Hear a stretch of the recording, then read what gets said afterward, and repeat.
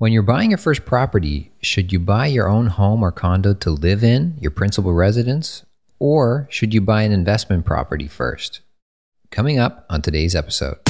Welcome to the True Condos Podcast with Andrew LaFleur, the place to get the truth on the Toronto condo market and condo investing in Toronto.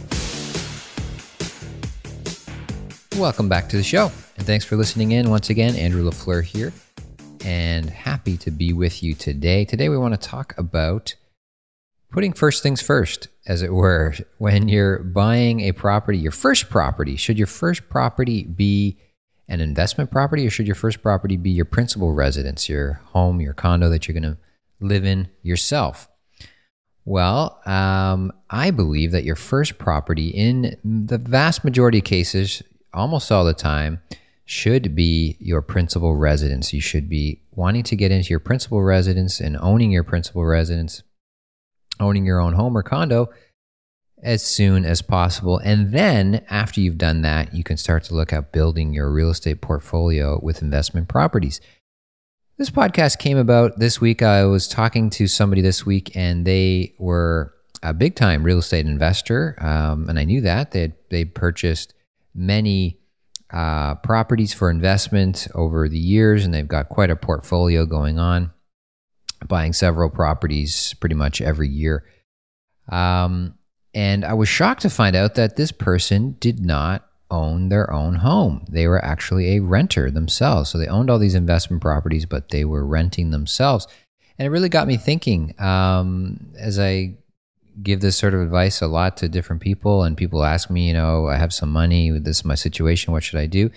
Like I said, almost all the time, the answer to this question is you should buy your own principal residence first before you're moving into investment properties. And there's a few reasons for that. And before I get into the reasons, I should also add that I think my personal philosophy for most people is that you should buy, when you're buying that first home, when you're buying a second home, third home, as you're buying your own principal residence, my general philosophy is you should buy the biggest, the most expensive, not necessarily the size of the biggest, but the biggest in a dollar sense. You should spend the most possible. You should buy the biggest house possible. You should spend the most amount of money possible, house or condo, of course. And that you should not follow the advice of not maxing yourself out, of not stretching yourself too thin. If you're approved for, $1 million, you should spend $700,000, that kind of thing. No, I'm a firm believer that if you're approved for $1 million, you should spend $1 million, or even $1,000,001. You should spend as much as you can. And the reason for that is that I really believe that stretching yourself in that sense is a good thing. This works for me. It doesn't necessarily work for everyone, but this is my philosophy, and I wanted to share it with you and help you understand my thinking. Maybe it resonates with you and it's helpful for you to think this way. If it's not, then that's okay too. But as somebody like myself, I consider myself a fairly have a fairly high risk tolerance when it comes to real estate investing. And I believe that stretching yourself is good. I believe that, in a general sense, putting big things ahead of you in life and in finances is a good thing. Setting big goals is a good thing, that it stretches you and forces your mind and forces your mind to think in new ways, and forces your creativity to come up with new solutions when you're faced with big challenges and buying a house that is the most you can afford, and stretching yourself financially is one of those ways that you can do that. And as you do that, it forces you to grow. It forces you to think differently. If you're an entrepreneur, if you have a business, it forces you, in a practical sense, to make more money and to grow your business and to increase your financial future.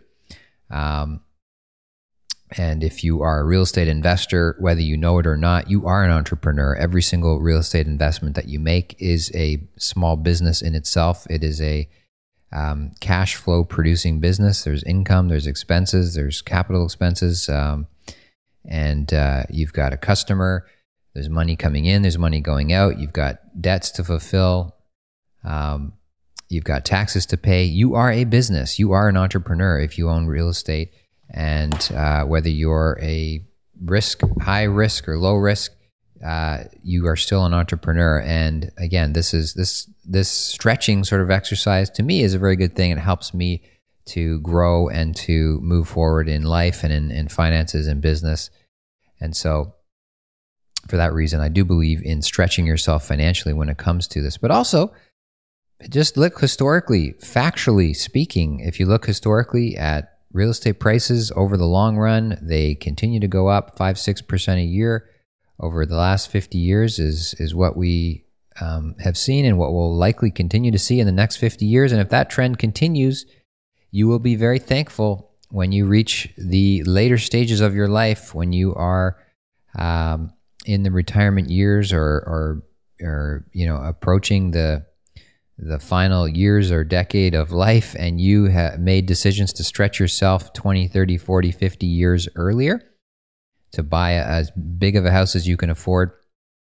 Those, if you spend an extra $100,000 today and you push yourself to figure out how to make those numbers work, and you get that extra $100,000 today, that extra $100,000 on top of what you were going to spend on that principal residence 30, 40, 50 years from now, when you are 75, 80 years old, and you are reaching that stage where you're going to be selling that asset, or if you're thinking beyond that, if you're thinking in the event of your death and your estate and being able to pass things down to the next generation, and to leave that wealth for them, that little incremental decision that you made decades before to spend that extra $100,000 can translate into many hundreds of thousands of dollars of extra money in your estate or in your retirement net worth as you downsize, as you move into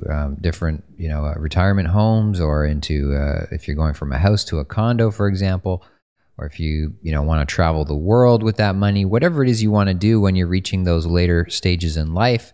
These small decisions that we make today in our 20s and 30s and 40s have big, huge impacts on the kind of life that you're going to leave, the kind of legacy that you're going to leave, and the obviously the bottom line net worth that you're going to have when you are in those later stages of life. So for those reasons, I do believe in stretching yourself. I do believe in going to the max, or even potentially beyond it in some cases. Again, this is advice for me. This is a philosophy for me, not necessarily something that everyone will embrace and everyone will understand. I get that. Not everyone is as tolerant of risk as I am, and as many of us real estate investors are. But hopefully that sort of thinking is helpful to you. So jumping now into the reasons, again, why you want to own your principal residence first. The number one reason, of course, as you can probably guess, is because your principal residence in Canada, at least for now, is one of the only last remaining tax-exempt investment vehicles that exist. So your principal residence in Canada, you do not pay any taxes on that when you sell it. No matter how much money you make on it when you sell it, you don't pay any taxes. So this, to me, another hidden thing here is that the value of this feature of owning your own principal residence is only going to increase in time. The reason for that, I believe, is that tax rates will continue to increase over time, that taxes will not go down, that taxes will go up, that the government will continue to close any tax loopholes or whatever you want to call them that might exist. We're going to be taxed more and more and more and more over the years. And again, over the decades. You got to think long term here. Today versus 20, 30 years from now, I'd be willing to bet a lot of money that tax rates are going to be higher 30 years from now than they are today.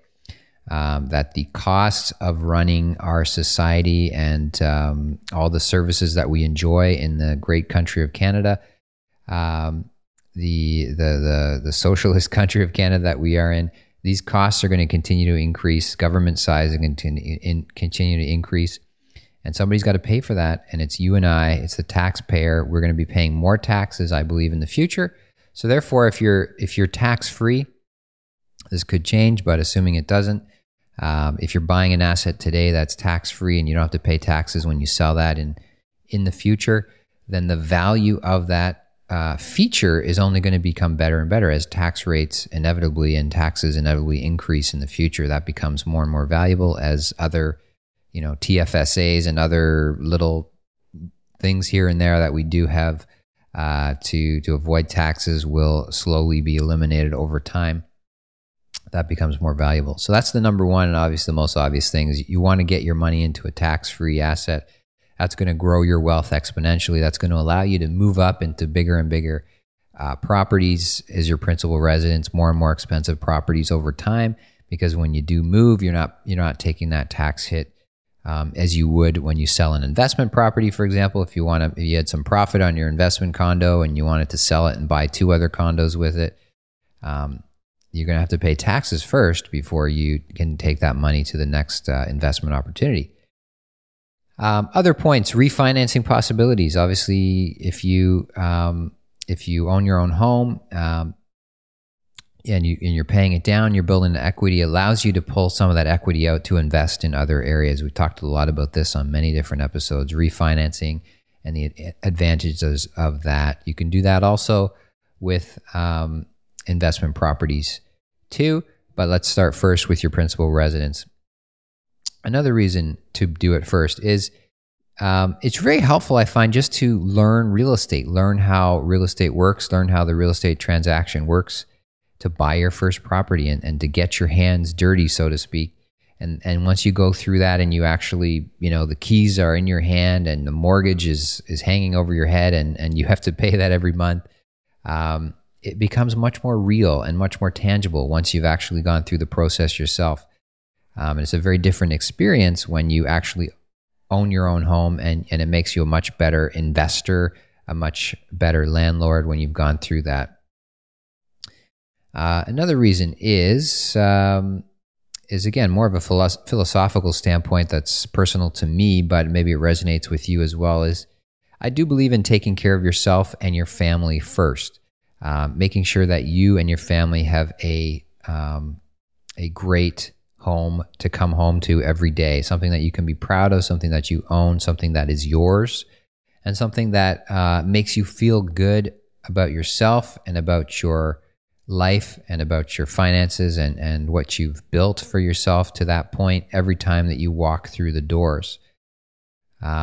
It's possible, but much more difficult to get that same sense and that same feeling if you're in a rental property or if you're in somebody else's property. So I do believe that, and just from a mental health perspective and from a familial health perspective, it's very, I believe, very wise and good to have a home that is beautiful to you, that is safe and welcoming and warm and just amazing place to come home to, again, as you walk through that door every day. And you can really only get that sense, I believe, if you own it yourself and if it's yours and if you bought it, if you earned it and you've worked hard to get it, whether it's a $50,000 shack in the woods or a $5 million mansion in Rosedale.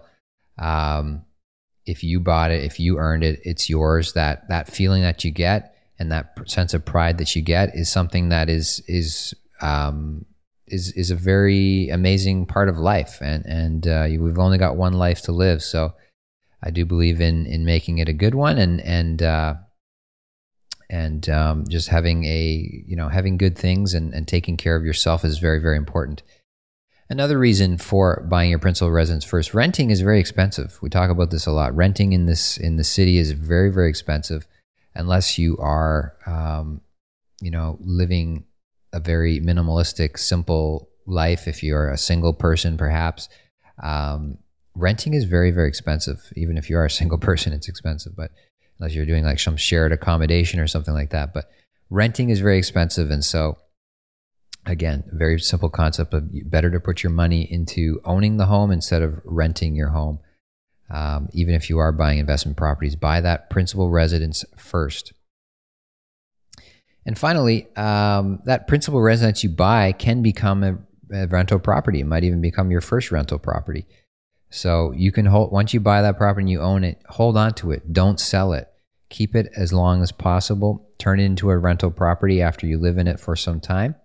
and move on to your next home. Do that as much as you can, where finances will allow you to do so, especially if you own detached housing or any kind of low-rise housing in particular in the 416 in the city of Toronto in particular. But really, if you own low-rise housing anywhere in the GTA, it's just becoming more and more of a rare jewel, and more and more people, as more and more people come into our city and fewer homes are being built, it's just an asset that you never want to let go of. So there's some reasons why I believe you should always own your own place first. Some of the exceptions I should just add as a footnote to this episode. Some of the exceptions to this rule might be the following. As I said, as I hinted at, if you can live a very simple life, then this may not be the right philosophy for you. If you're okay with living in sort of a simple, very simple rental accommodation scenario, where you are living far beneath your means and you are happy and you are content and your home is a great place that you love to come to, then my philosophy may not be for you. You might want to stick. You should be okay in sticking with that sort of a life if that works for you. Again, if you're, for example, if you're a single young working professional and maybe you have a roommate and your rental cost is $1,000 a month or something, then obviously it's going to be extremely expensive for you to move into any kind of an ownership situation. If you're very happy in living that sort of a situation and life, and that works for you, then continue to do that and invest your money into investment properties. For the vast majority of people, though, I think my advice is going to work, because most people will not fall into that category. And finally, the other exception would be if you're living at home. If you're living at home with your parents, if you're a young person, and I have a lot of clients like this who are living at home with their parents, and they're investing in condos all over the place, but they haven't bought their principal residence first.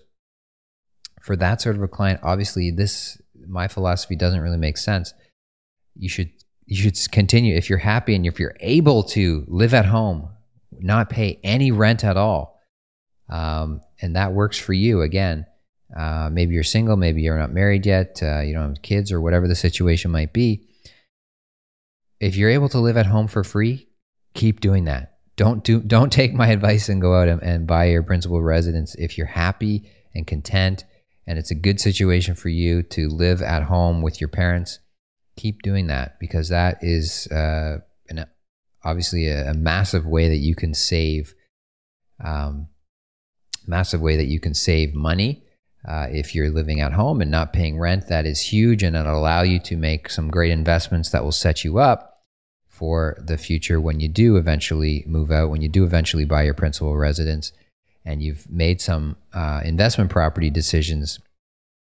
You can still take advantage of the tax-free status of getting your principal residence and everything. So that would be some advice there for somebody who's listening, who is saying, well, I live at home and things are working and I'm not paying any rent. Should I be rushing to move out and buy a condo or a house? No, you don't need to rush out. But again, for the vast majority of people, I think my advice and my tips and my reasons for that will apply, as we talked about on this episode.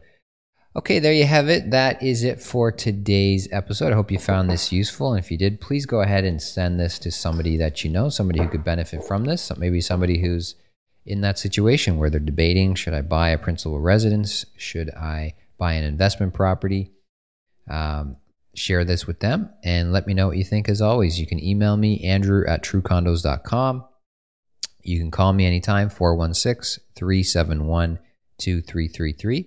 Until next time, have a great week. Thanks for listening to the True Condos Podcast. Remember, your positive reviews make a big difference to the show. To learn more about condo investing, become a True Condos subscriber by visiting truecondos.com.